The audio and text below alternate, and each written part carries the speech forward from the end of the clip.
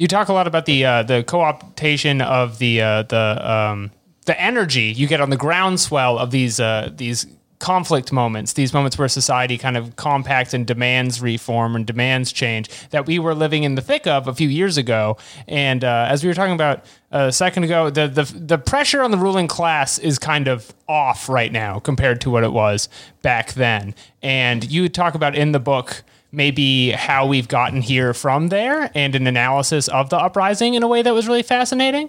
I want to take the conversation back to the core of what we're talking about today, which is the U.S. penal system. Folks, you've heard about it. It sounds bad. We actually have a guest here who has been to Rikers Island in 2014 after a crackdown for in support of the uprising in Missouri. How was that? Did you like it? What's your 5-star review of Rikers Island? Do you have a Yelp account that's reviewed it? Well, as my favorite musician Freddie Madball would say, not long. Long enough to write this song, as he added, about actually being held in the same building. So I was actually there for a very short amount of time at the Eric M. Taylor Center in 2016. And it provided the basis for what became Captives. I became very interested in the social role that this facility played in New York City, because it's often represented as removed from the city. People are disappeared there, often very literally. People are put there away from access to their families, and sometimes people don't even know where they are. And it's a jail, right? So it's where they're kept before trial. Yes, it's actually it's an island. It's an actual island with one bridge a mile long connecting it to land, and it's not just one jail, but it's a complex of 9 different facilities on this island. And so, in one way, it is very physically removed from New York. And I mean, if you've been there, you feel that removal.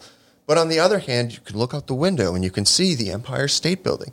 You can see and hear the planes flying overhead, landing at LaGuardia Airport, which is actually right next door to Rikers, which means many of you listening who have flown into New York City have laid eyes on this place without even realizing what you were looking at. And so while I was locked up there, I just became obsessed with figuring out the exact role that this place plays in New York City, because it felt so removed but yet so integrated into the social fabric. You were dealing with people who spend most of their time out in the streets. There's certainly the large number of guards and civilians who work there are very much a part of New York City social life. And the jail figures into the social life of the city, not just in the lives of the people who are directly impacted by it, the prisoners, the staff, the families of people who are locked up there, but it's also a looming cultural figure in New York City life. I mean, if you've ever tuned into Law and Order, you hear all about Rikers, or if you read the tabloids, you think you know all about Rikers. And in the course of my research, I actually discovered that the French know a lot about Rikers because of Dominique Strauss-Kahn, who was held there. Right.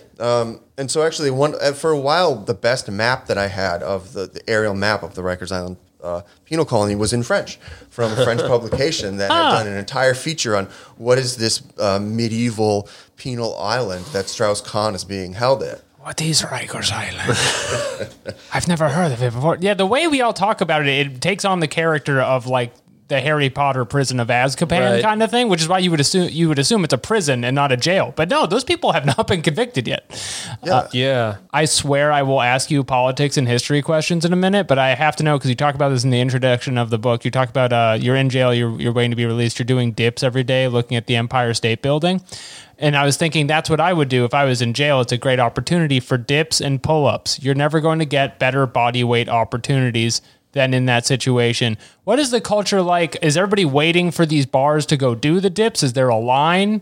Is it competitive? What are we talking about here?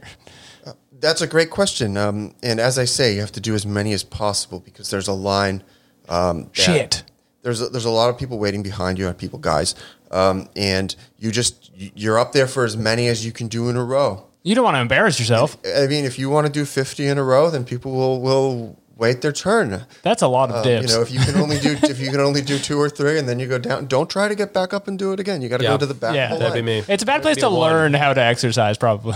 Yeah, How many did you do? You don't mind me asking. I can do a lot of dips. Every time. Okay, You can do nice. thousands.